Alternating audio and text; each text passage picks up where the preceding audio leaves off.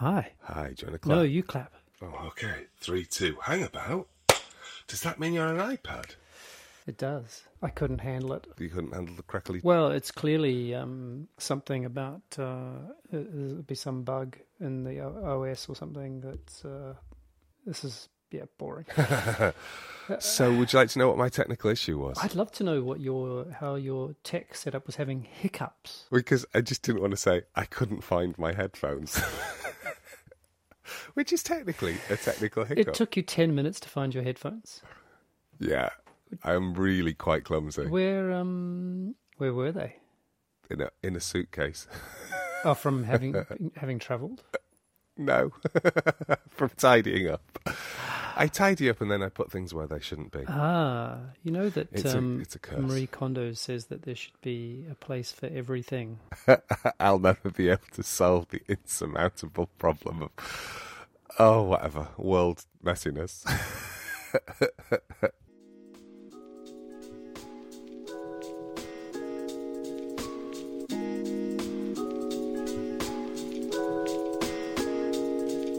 This is a podcast in which two friends talk about the pleasures, absurdities, and imperfections of being human. I'm Simon Ellis. And I'm Lee Miller. Welcome to Midlifing.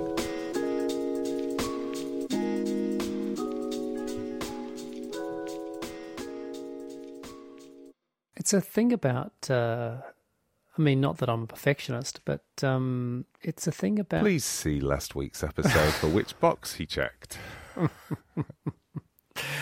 Hey, I heard from Corbetron, who's very happy to provide an anaesthetics referral, or referral to an anaesthetist. And he has no problem with me just like hacking away to see how it goes. I think he thinks it's probably worth it. But I did hear from a couple of other listeners who were unhappy about the idea of paying $19 for an Enneagram.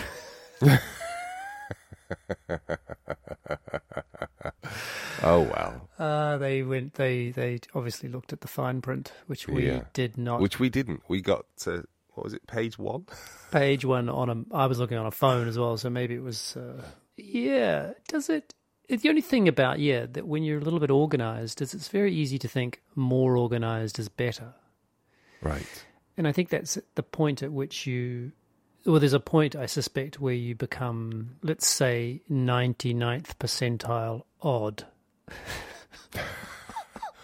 Right, so people are out with you and you go, oh, don't worry, I can give you that. And then you go to a special pocket that has a special Ziploc bag. And inside that special Ziploc bag, there are 3 compartments. Exactly. And then okay. Exactly. Okay. And the look on their faces is... And they're like, actually, I don't need that chapstick. It's fine. I'll just exactly. I'll just let my lips go. I'm going to go to the vanilla one now. Here's the vanilla pocket. So and I'm always, because there's a point where I guess anything where you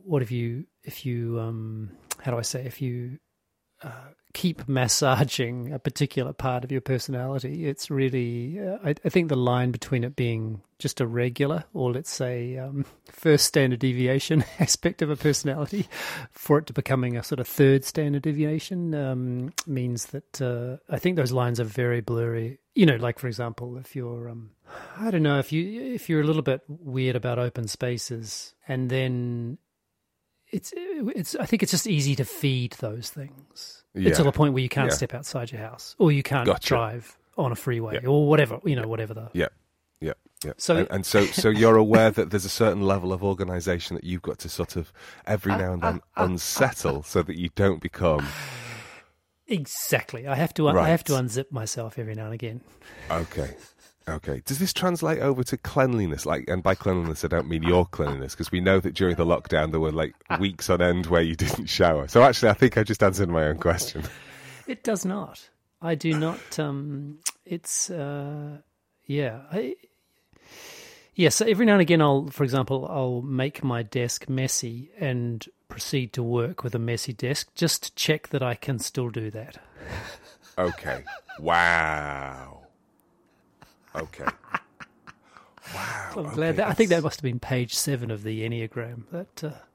I'm quite impressed by that. Which bit? All of it, because I just don't think I'm committed to any way of being in as thoughtful a way as you are. I just am, and I think that there's absolutely no suggestion here that is making me a better contributor to the human race. I think I might be worse. No. Well, that's not. Also, I'm not. I think that's who I am as well. Yeah. But all I'm saying is I'm just aware that feeding that kind of...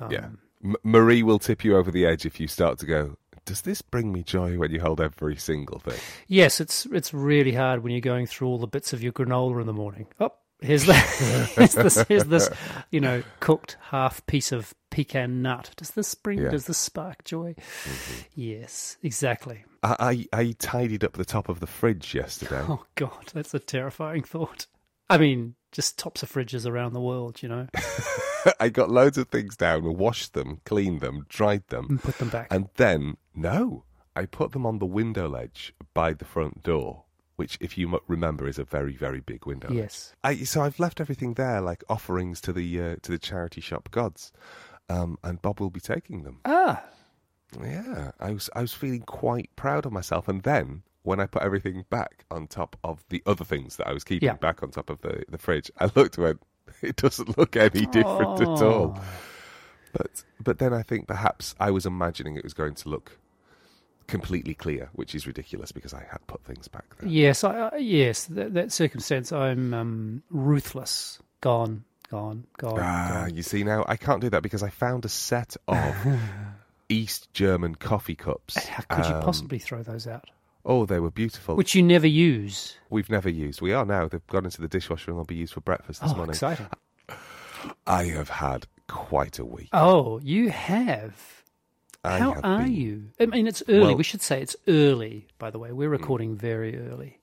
Which is probably why I couldn't find my headphones, because I wasn't fully compass mentis. I'm sorry. It's my fault, indeed, that we are No, you gave me a... No. You gave me a range of options, and I chose this one, so there can be no blame.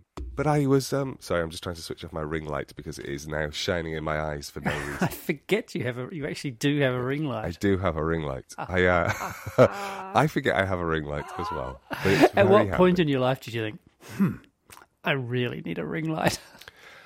It was the point at which Bob brought it back from a charity shop. Oh, so someone else had thought they really needed one and then learned that they didn't really need one. Yeah, exactly. And also your YouTube channel is huge now. Oh, it is, It's in the show notes. Yeah, I was going to say, if people are interested in watching me... breakdance and also... Breakwind. Come on, Simon. That's what you're going to say. Sorry.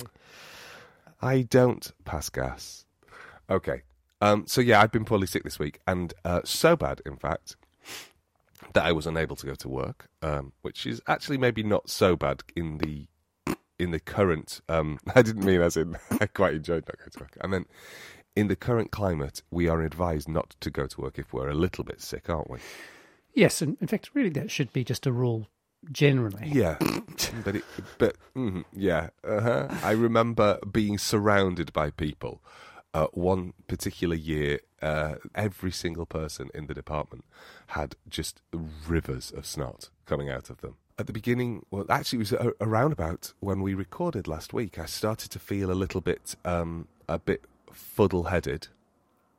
And by the end of the Saturday, I had an appalling headache. I woke up on Sunday with a really bad cough and a temperature.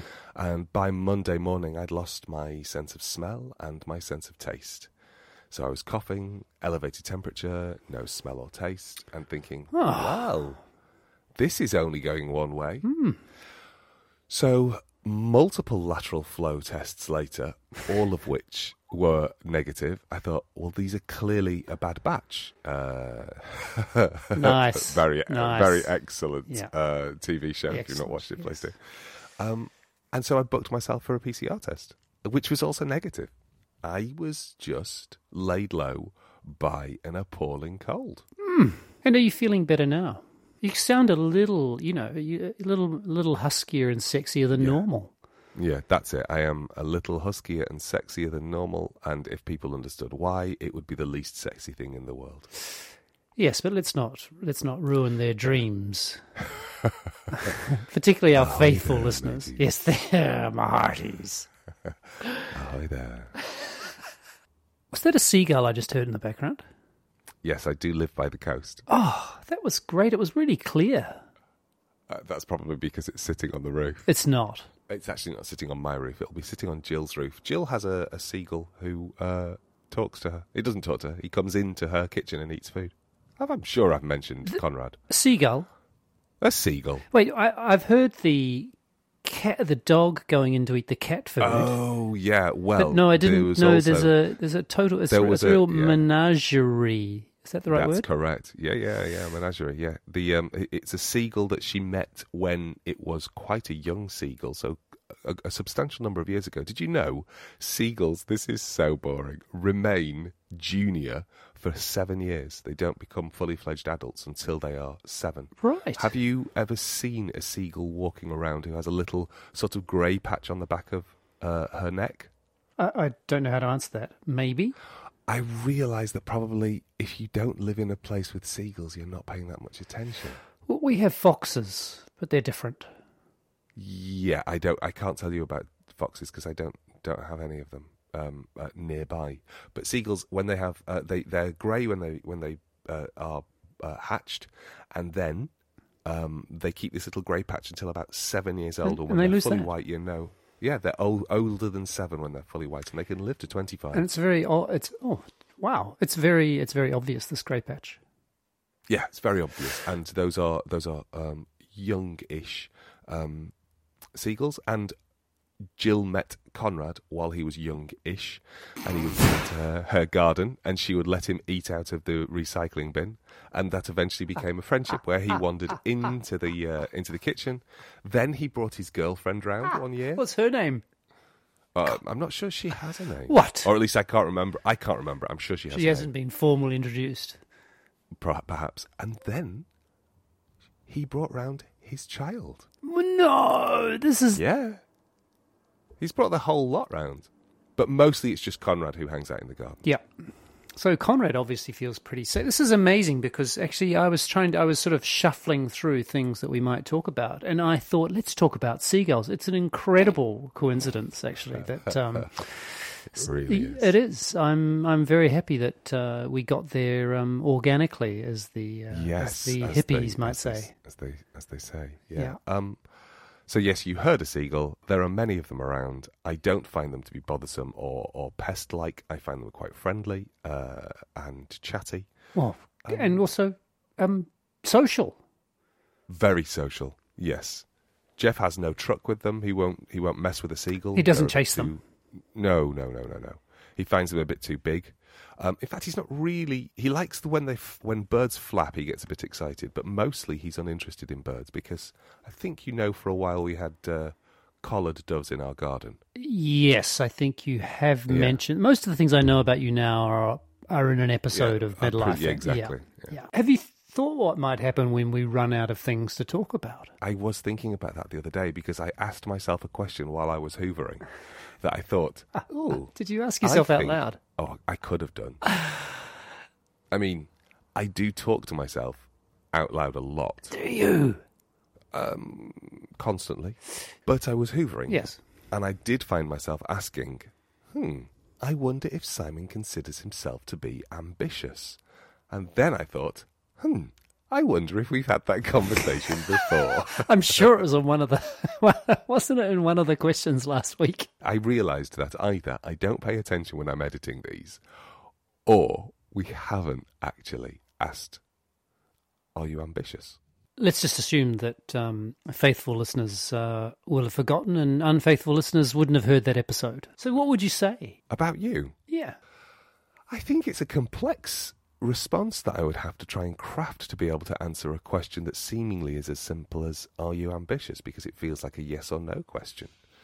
Because there's elements that I hear from your life that I think, gosh, he must have worked really, really hard in order to ensure that happened. I'm thinking here in relationship to your career. And I don't think you work hard if you don't want to achieve something. Hmm. Oh, is that an aeroplane? It is an aeroplane. Wow, it's so clear. Is it sitting on your roof? We've got one that the neighbours that goes into the neighbour's house and they feed it. And it brought one of its baby 737s along as well. I couldn't believe it. The fucking racket next door. I don't know what they feed. They grow up so quickly. I'm the godfather, actually, to one. Ambition is a. But yeah, from the outside, I would say that I think there is a level of ambition that drives you. I think perhaps particularly in relationship to all of the collaborations you've developed. But maybe that's not an ambition. Maybe that's just wanting to hang out with people. Yeah, it's funny. I've often thought that the reason I became an artist was to get to work with people, because I get to have these complex and difficult and beautiful and funny, opportunities to work with people. But I think I have to say was. Oh, right. And there's a line which is, I think I was, absolutely as a child, I was deeply ambitious, deeply driven, and I'm not sure the difference between those two words, that I wanted to be this, and I wanted to do this. No doubt about it. Yeah, so I don't know the difference between, being driven and being ambitious. It might be that they are precisely the same thing. And certainly in the early days, in the early years, I guess, of my of choreographing and dancing, yeah, highly ambitious, no question. And that I was prepared to, work very, very hard to get better and better and better. Yeah. But I don't feel that at all now. What I've retained is something about doing things well. Like I'd much rather do fewer things well. Mm-hmm. But so I don't know what drives the thing of doing them well, other than see previous episodes about perfectionism and perhaps earlier this. That leans into everything we've talked about so far today. Yeah, exactly. Yeah. So you're not interested in, let me ask a slightly different question. Is ambition connected to the external validation of others, or is it connected to achievement, do you think? I don't think I've ever been highly motivated by the validation of others. I've certainly been, as you would say, achievement-oriented, meaning that I wanted to achieve this, I wanted to achieve that. But I don't think it would be accurate for me that I've never been highly motivated by those kinds of what others might say. And yet, recognition, actually, I was having this conversation with an Italian, my teacher the other day, actually, about values, and one of the values I rated lowest was recognition. For you or in the world? Being, like, getting recognition for doing something. Mm-hmm. I don't know which one of those is, whether that's in the world or for me, or both. Right, okay. Yeah, so I was thinking, like, does that mean that you're uninterested in things like the Golden Globes because it's a nonsense? Yes. Right, so that would mean the world. I didn't mean you in the world. I was thinking about your perspective. Oh, I see. I see. No, I was thinking about. I think about me. I'm not driven by that. I'm not motivated by that. Okay. I mean, I do think things like the Golden Globes are a bit of a nonsense. Mm-hmm. Do you think Wimbledon is a nonsense?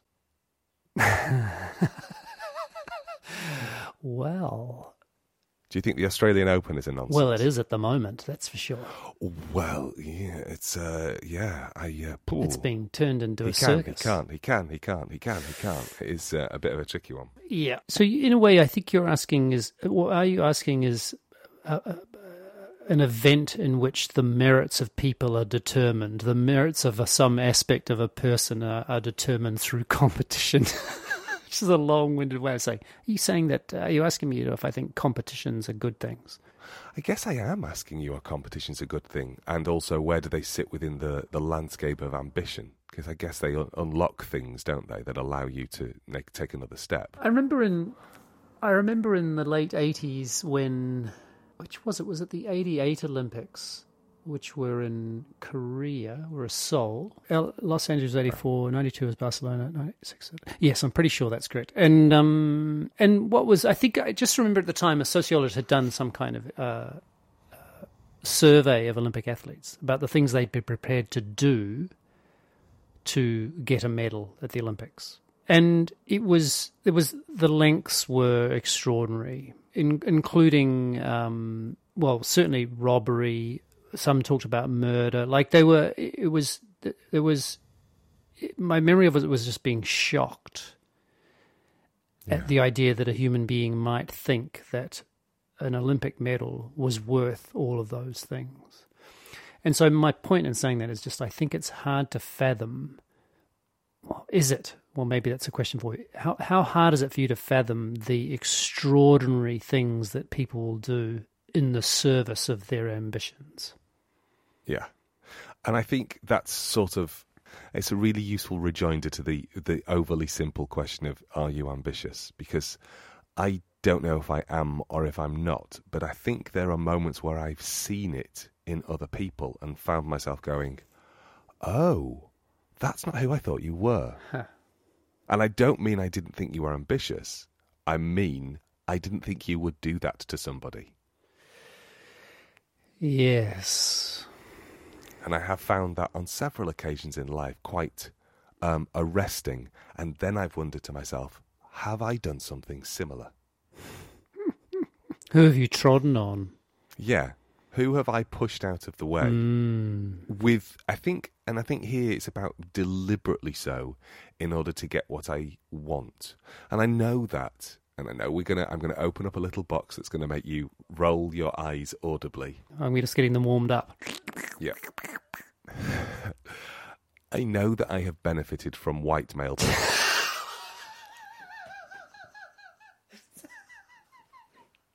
Sorry, I went for a full laugh as opposed to just an eye roll.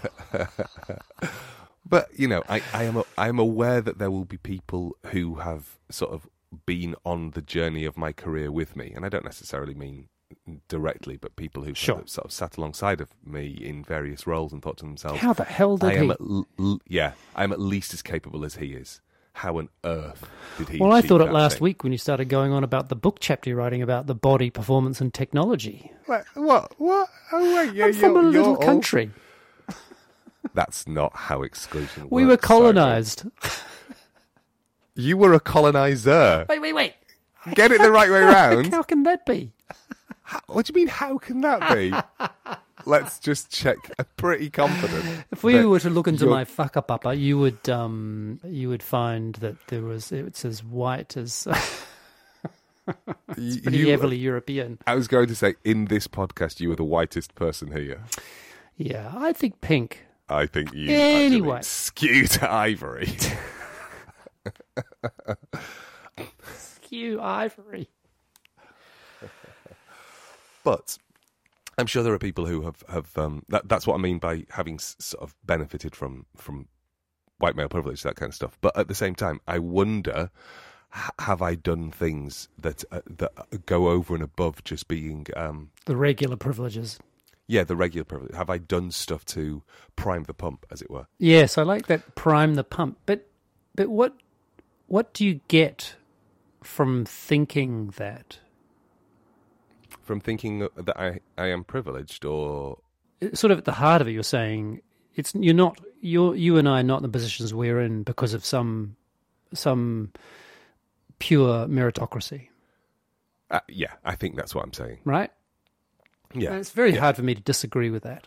It's really hard for me to disagree with that. But what do we do with that? What?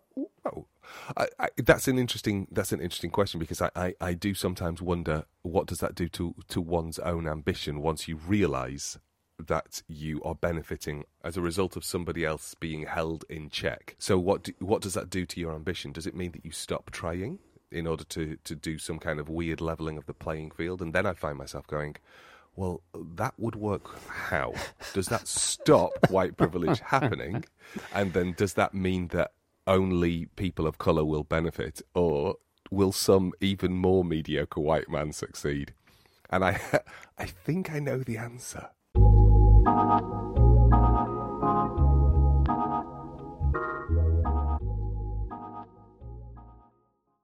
feel like now that I've gone back to my iPad setup that it's like flying without a safety net. Yeah, I'm anxious. I keep checking. Is it going okay? Just relax into it. Relax into the anxiety. Yeah. Okay.